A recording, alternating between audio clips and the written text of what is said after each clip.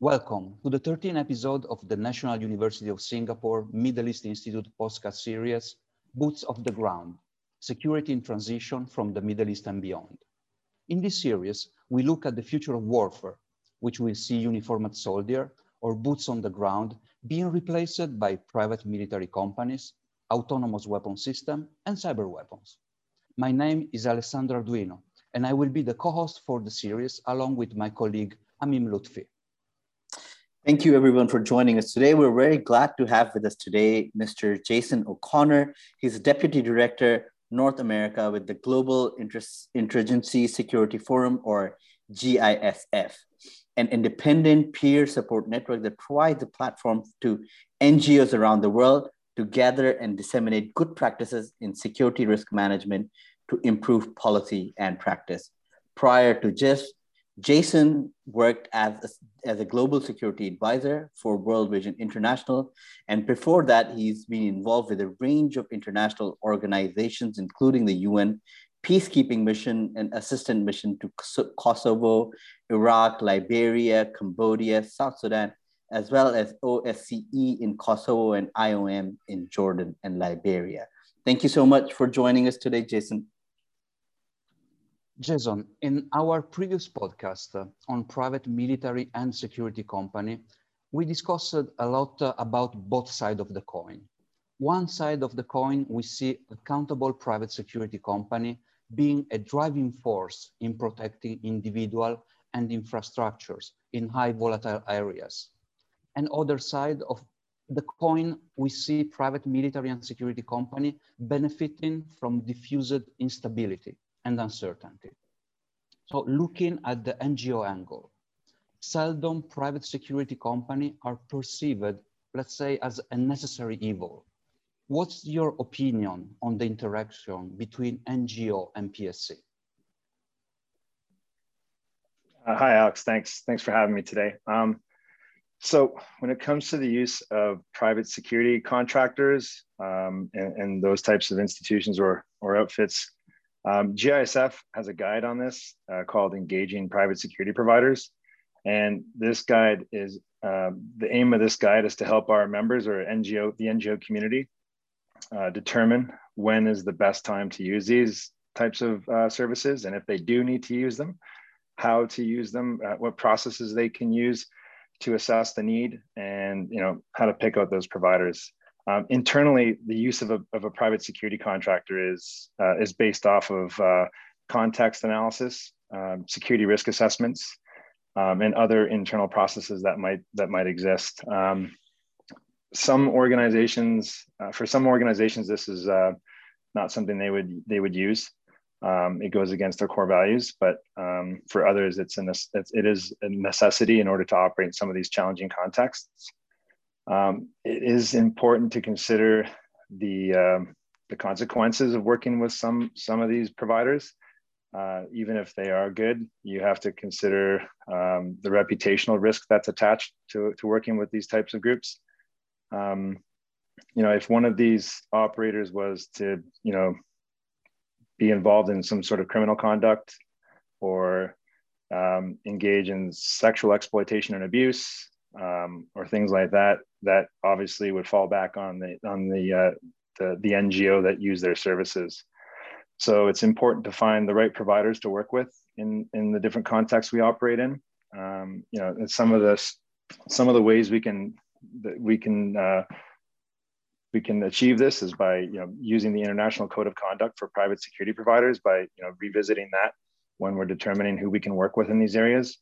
And each organization needs to do their due diligence. And that's they can do a series of background checks. They can, whatever processes they may have internally for that. You can work with other NGOs. You can engage the local community to find out what the system, or if there's any conduct with those organizations that would be detrimental.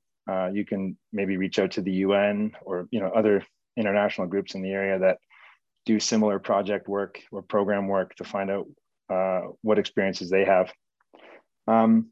If it comes to the use of armed guards, it adds even more complexity to the situation.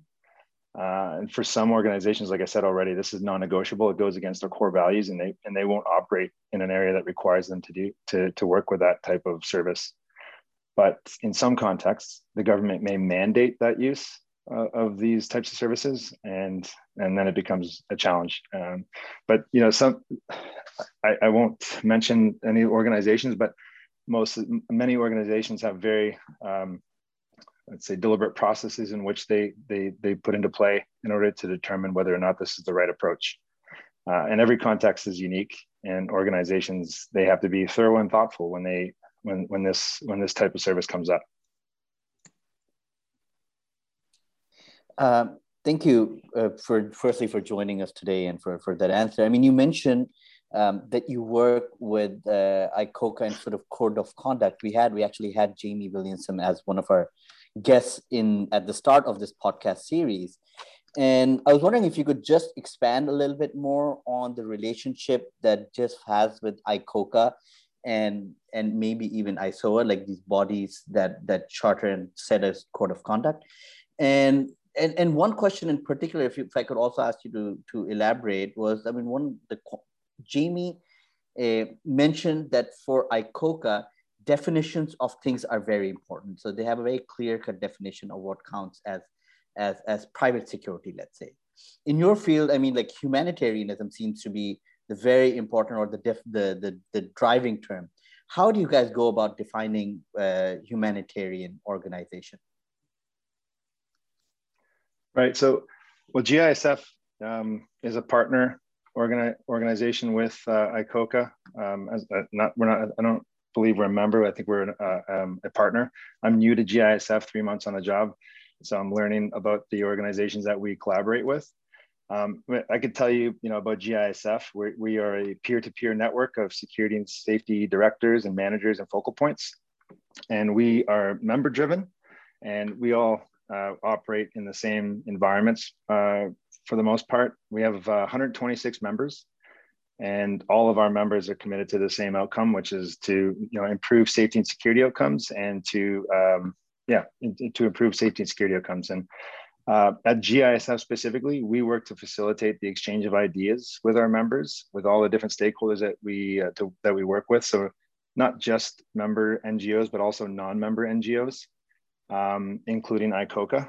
So, and as well as the UN and donors and academic institutions, research institutions, and the private sector as well.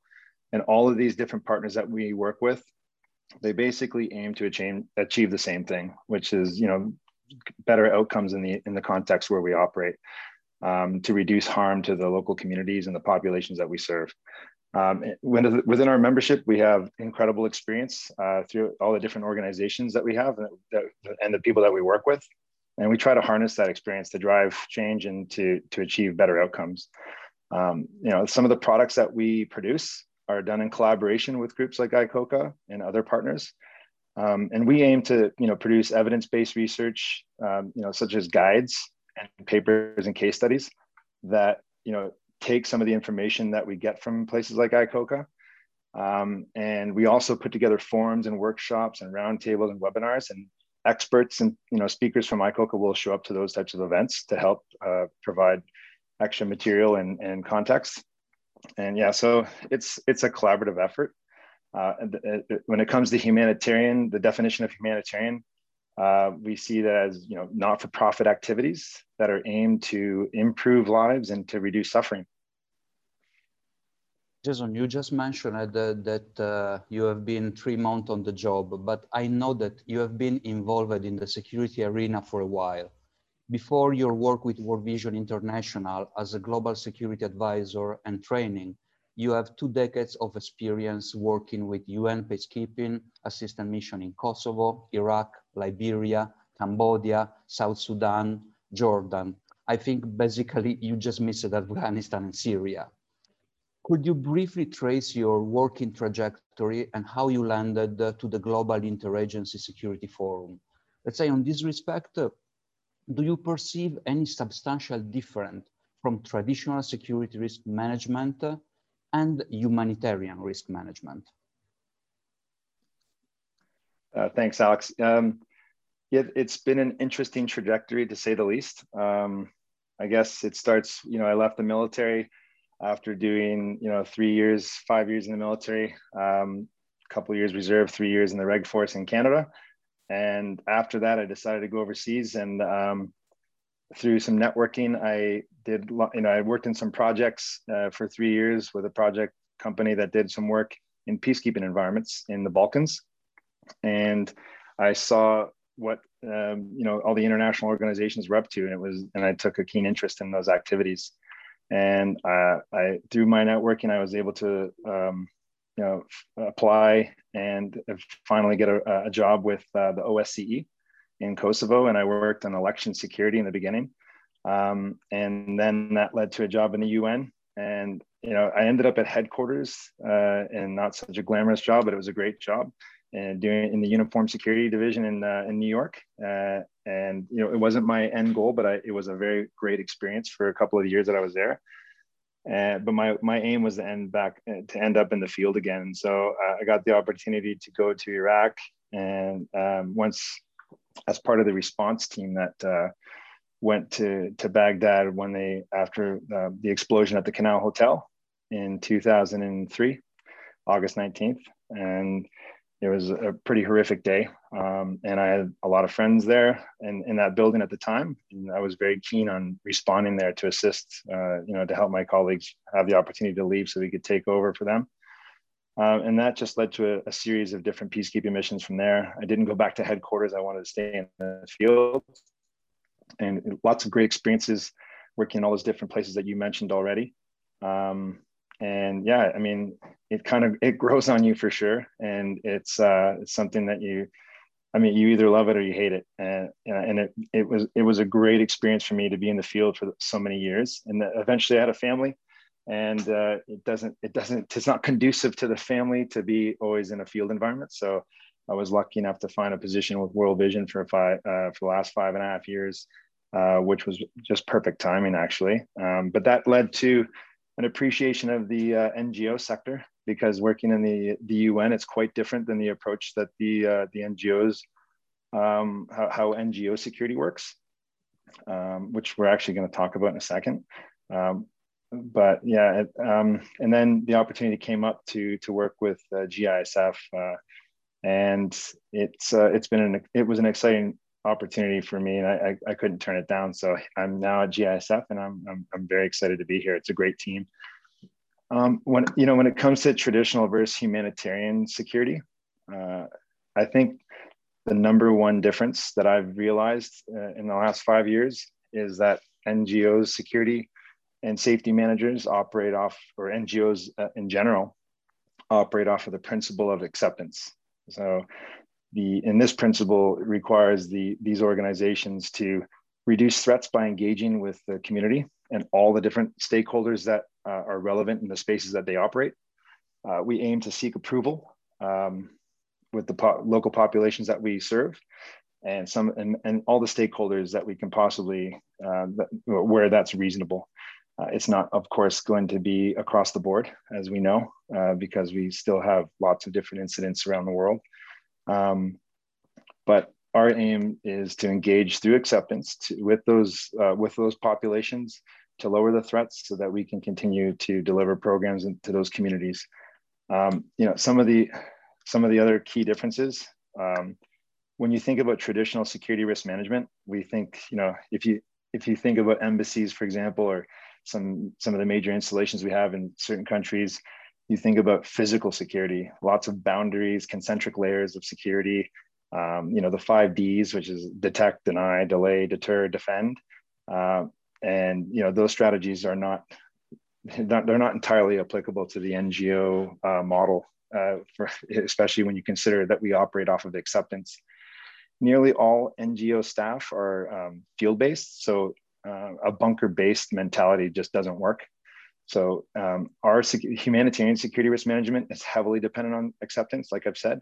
And this, we still engage in some of the other processes like context risk ratings, context risk analysis, security risk assessments. And we do have context risk ratings where we look at the areas that we operate in And we try to we come up with methods to assess risk through the security risk assessment process, identify threats, develop mitigation measures so that we can try to balance that out. But it's lots of planning and tons of collaboration. And to be fair, it requires a lot of creativity. We can't just say no to the programming. We have to find ways to get to the field to deliver. So it requires constant monitoring and engagement with all of our partners to get it right. If I could ask you to maybe say a bit more on this comparison that you set up about, you've worked with the UN and now you've shifted to the NGO sector.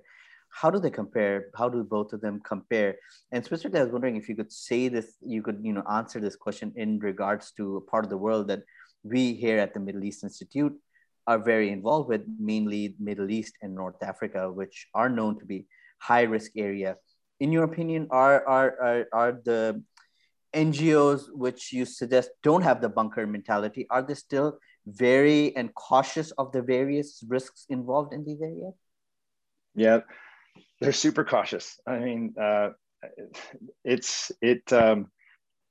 it weighs heavy on every single security and safety manager that I know.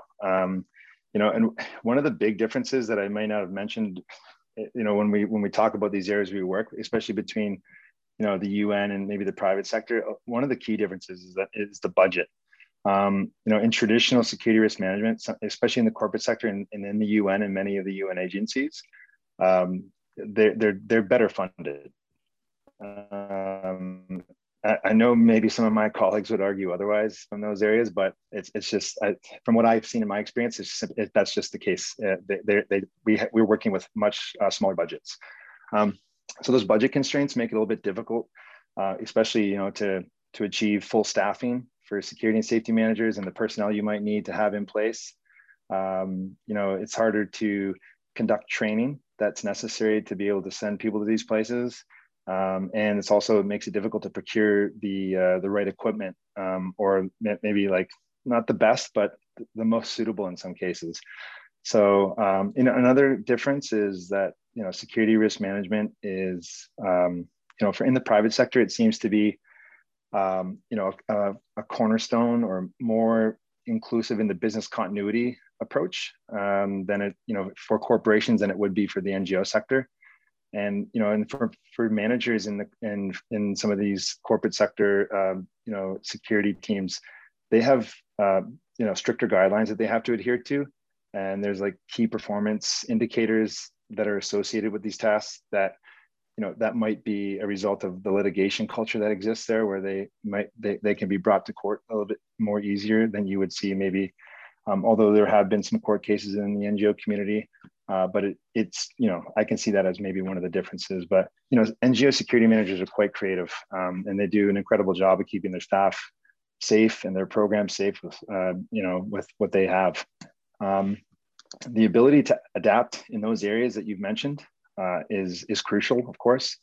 But a lot of the NGOs that work in those environments have mature security risk management programs in place already. They've been there. They might have turnover, but they've typically been operating there for quite a while. So they've got years of experience, at least institutional years of experience, and lots of established relationships. So with lots of different stakeholders in those environments, which that helps facilitate good, humanitarian security risk management as well. But yes, these areas you talk about, they present some unique security risks. So again, it requires lots of planning, lots of context analysis, lots of security risk assessments, contingency planning, and of course training. So, and when I was working with World Vision, a lot of what we do is preparing our staff for these environments so that they're better prepared to respond to emergencies. But none of this happens without sufficient funding. So, and we actually at GISF we have a paper on this. It's called the cost of SRM for NGOs, and it's pretty important to be able to communicate this to your organization as a safety and security manager. And it's important for all the stakeholders to understand the cost of security. Yeah, Jason, I was very intrigued when you just mentioned the bunker mentality versus flexibility and creativity from the NGO. Also, as you mentioned, funding, it's a quite big problem, but rest assured that in other areas of the world, and one in which I'm basically spending most of my time studying, that is the Chinese private security sector. One of the first grievance from the Chinese private security company is the fact that funding for security is the last item on the budget from state-owned enterprises to Chinese private enterprises. So I think funding problem is quite a diffuse problem. And another key part that you just mentioned is training. So you say that security risk management planning is a process that needs a multidisciplinary approach. And your organization specifically provide a very effective and, in my personal opinion, very well received toolkit. Is Security to Go.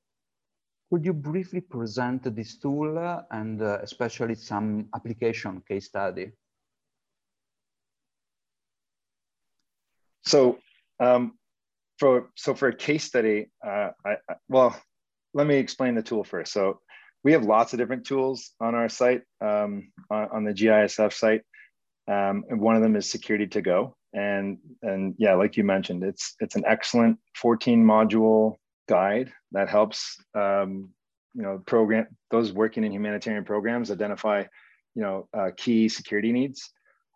It's meant to help organizations establish risk management systems in emergency settings. So it's not necessarily a top to bottom comprehensive security risk management guide, but it is applicable to, in all settings, to international organizations or locally run organizations. There's and one of the modules in that guide actually is engaging with security providers.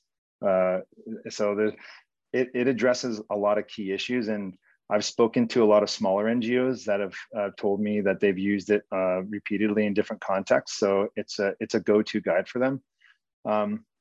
Another guide that's quite similar but much more comprehensive is our security risk management guide for smaller NGOs. Although, to be fair, I think it's relevant for any size. But it's more comprehensive, and it can be used to establish a stronger security risk management program, and it goes from top to bottom. So the Security to Go guide doesn't necessarily get into full organizational security risk management systems, but for the SRM guide, it gets into framework of accountability and helping you establish the upper echelon of those programs that helps solidify security risk management as a function of the organization, so that they can work in all the different challenging environments that we work in.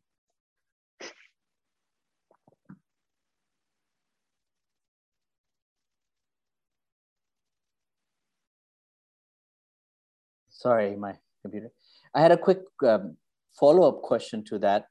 In regard to beyond providing these toolkits, is one of the roles that GISF provide is connecting NGOs to security service providers as well? And if that is the case, or even if you are sort of suggesting best practices to NGOs in choosing the service providers, how do you go about doing that in high risk areas where there might not be many companies willing to go there, or many security service companies willing to go there? I mean, we were earlier having discussion about Eric's Prince and of Blackwater Company and the report that came about his involvement in Libyan civil war. So when news like these come out about a certain security provider, what protocols or what kind of actions can you take in assuaging the NGO sectors that might be involved in partnering with them? Yeah, I mean, it's a great question, and there's no doubt that there are serious risks attached to engaging with those types of actors. I was in Baghdad in 2003, and and then in Jordan after that, and I saw lots of those stories kind of surface in the very beginning. It's a serious challenge, but as you know, like we said, massive reputational risks attached to those types of services, but I don't think a lack of those services is going to be seen as an acceptable excuse to engage with them just for the purpose of staying and delivering programs to those populations. So these groups are seen to be or known to be in breach of ICOCA standards or, basic humanitarian practices that don't align with our core values or the core values of the organizations that engage their services. I don't think there's going to be any acceptable excuse to be able for those organizations if things go wrong. It's not going to work out. You have to do your due diligence, you have to do your background checks, and you have to talk with all the different stakeholders you can to find out if this is adequate. And yeah, it's a serious risk. But in some cases, like we said already, it might be mandated by the local government, and that makes it that much more challenging. In those cases, I would, if they do decide to accept those risks and they do decide to go into the programming and accept those services from these groups, then they're going to have to stay on top of it and be very aware of the daily activities and make sure that they have some sort of monitoring and maybe a complaint hotline or something that they can make available to the local population so that there's some sort of feedback mechanism that's available to those communities so that if things do go wrong, those local communities can reach out to that NGO and let them know that things are not right. Can I just do a small follow-up question on that? It comes to me, I mean, I grew up in Pakistan, and one of the issues with the NGO sector over there was that there was always these rumors and conspiracies of them being involved in secretive operations, and they're sort of undercover agents of some sorts, and which often puts NGOs at very high risk situations. And I'm guessing like when it's involved, when you have security service providers working for NGO sort of people, armed, that risks becomes even more heightened. So how do you deal with this specific risk of NGOs being considered as secret agents or spies, or how openness? How does that work? Yeah, I mean, that's another great point. And to be fair, half my neighbors think the same thing of me, and it is something that you have to be. You have to treat it with the respect it deserves, to be fair.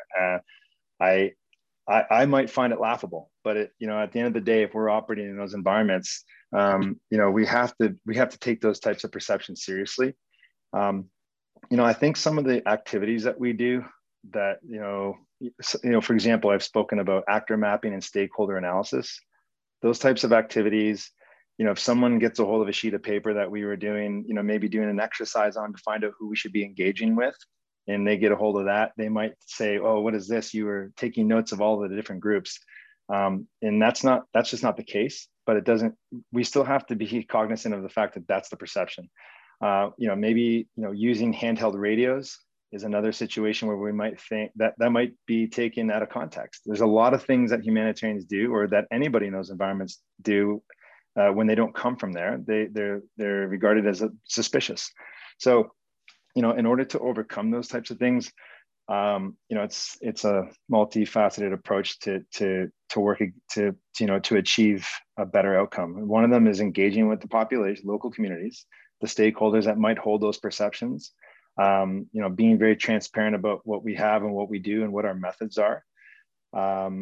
Also training to build awareness with the staff members who are deploying to these areas, and even our local staff members and the national staff members that we work with, our local partners.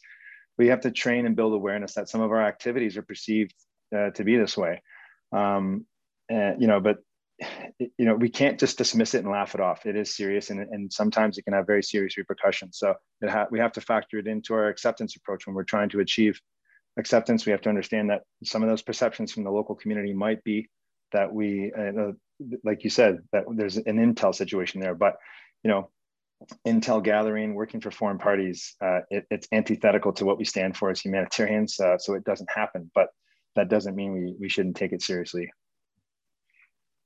No, thank you, Jason, for this answer. I think we can go on for hours to talk about perception and the role of intelligence for daily security and intelligence gathering for a third party. But now we've been basically focusing our discussion on physical security.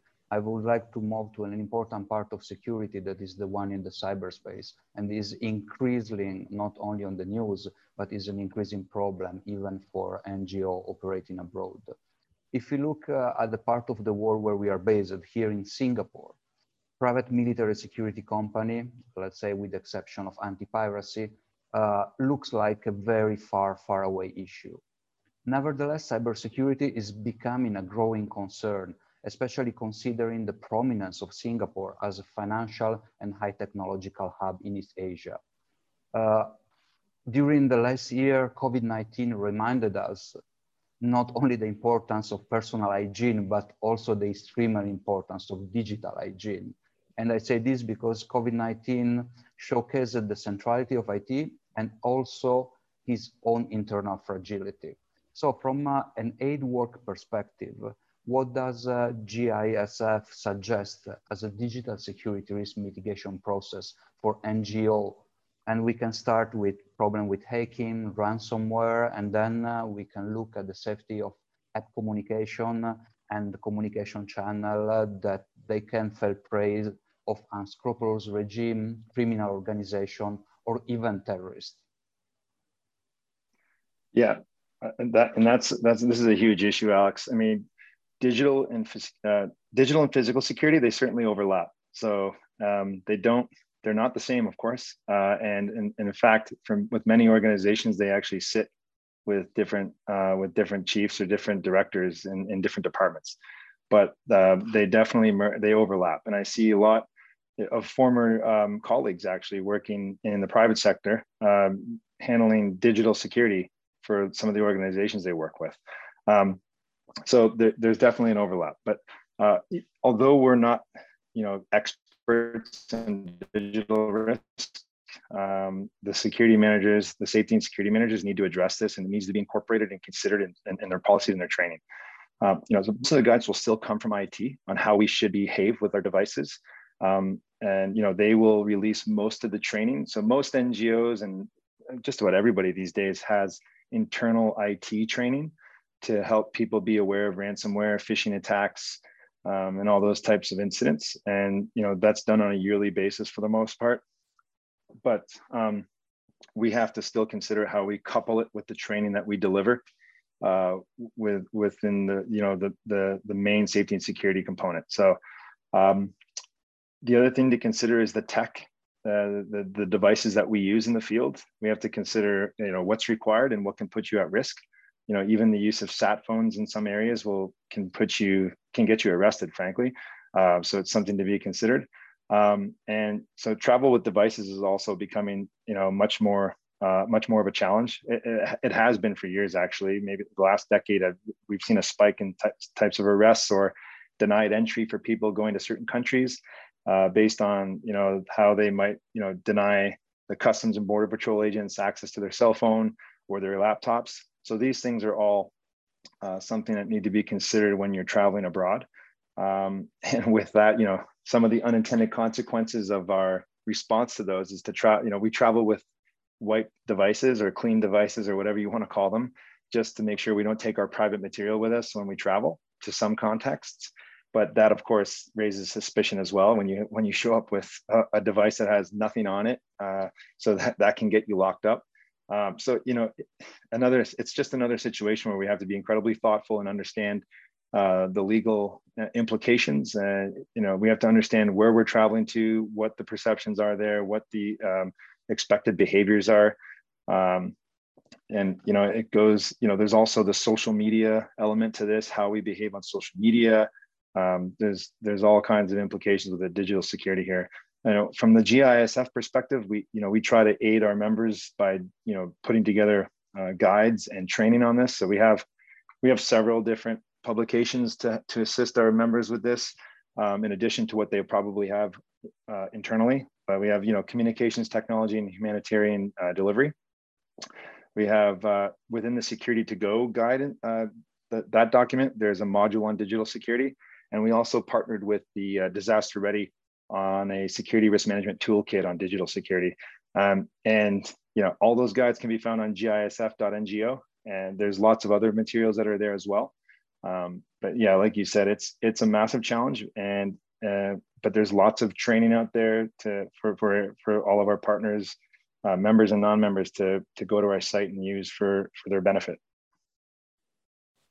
Thank you so much for that response. I mean, you know, finding the balance between some of these things, what you're talking about, it can't be an easy project, and you know, so maybe it makes it very interesting, at least intellectually, in trying to figure out and playing with the puzzles.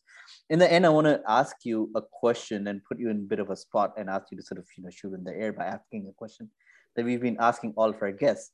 And that is, in your opinion, what will the future of risk and security management in a complex environment look like in the coming 30 years? Perhaps you can answer this in regards to the security management with regards to the NGO sector specifically. So yeah, within the NGO sector specifically, the next 30 years is, I mean, if I judge it on the last 10 years, it's quite interesting. But there's a lot of different issues that can be looked at, you know, from now that are already headed in a very challenging direction.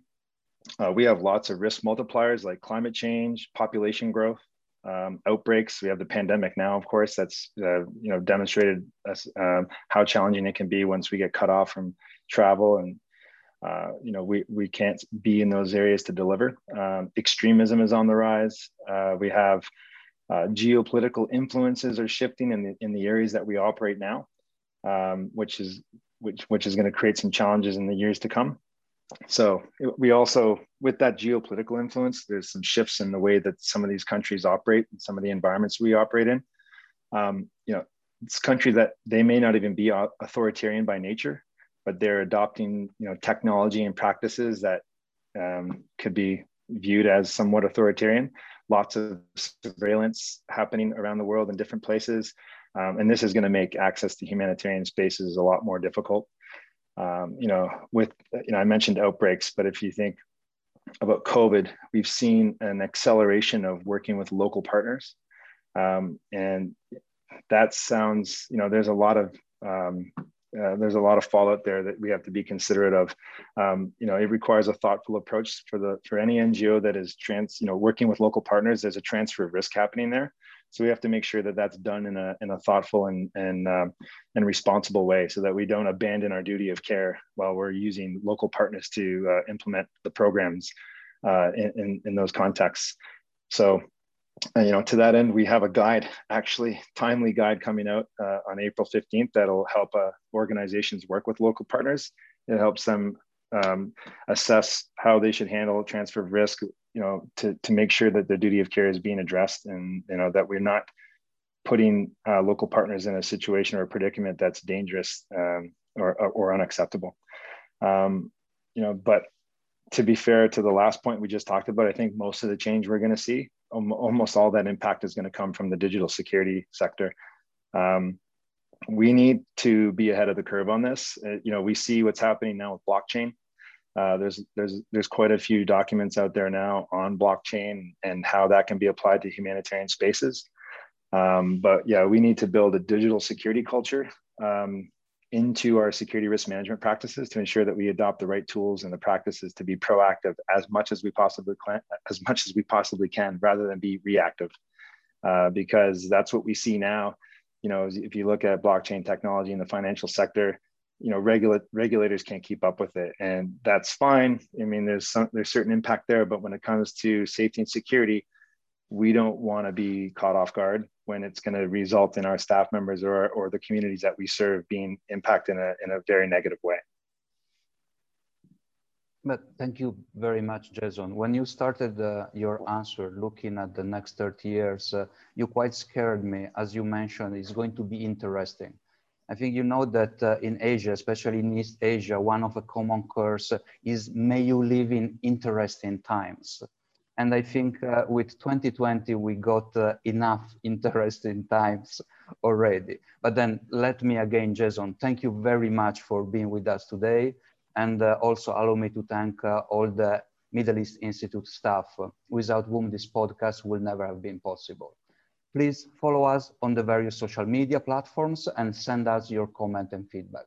We love to hear from you. In closing, I want to plug our net podcast with Professor Joshua Reno. He's an anthropologist with a very peculiar expertise, military waste. We are going to discuss the negative spillover of military waste, not only on Earth, but also in the space. Thank you for being with us today.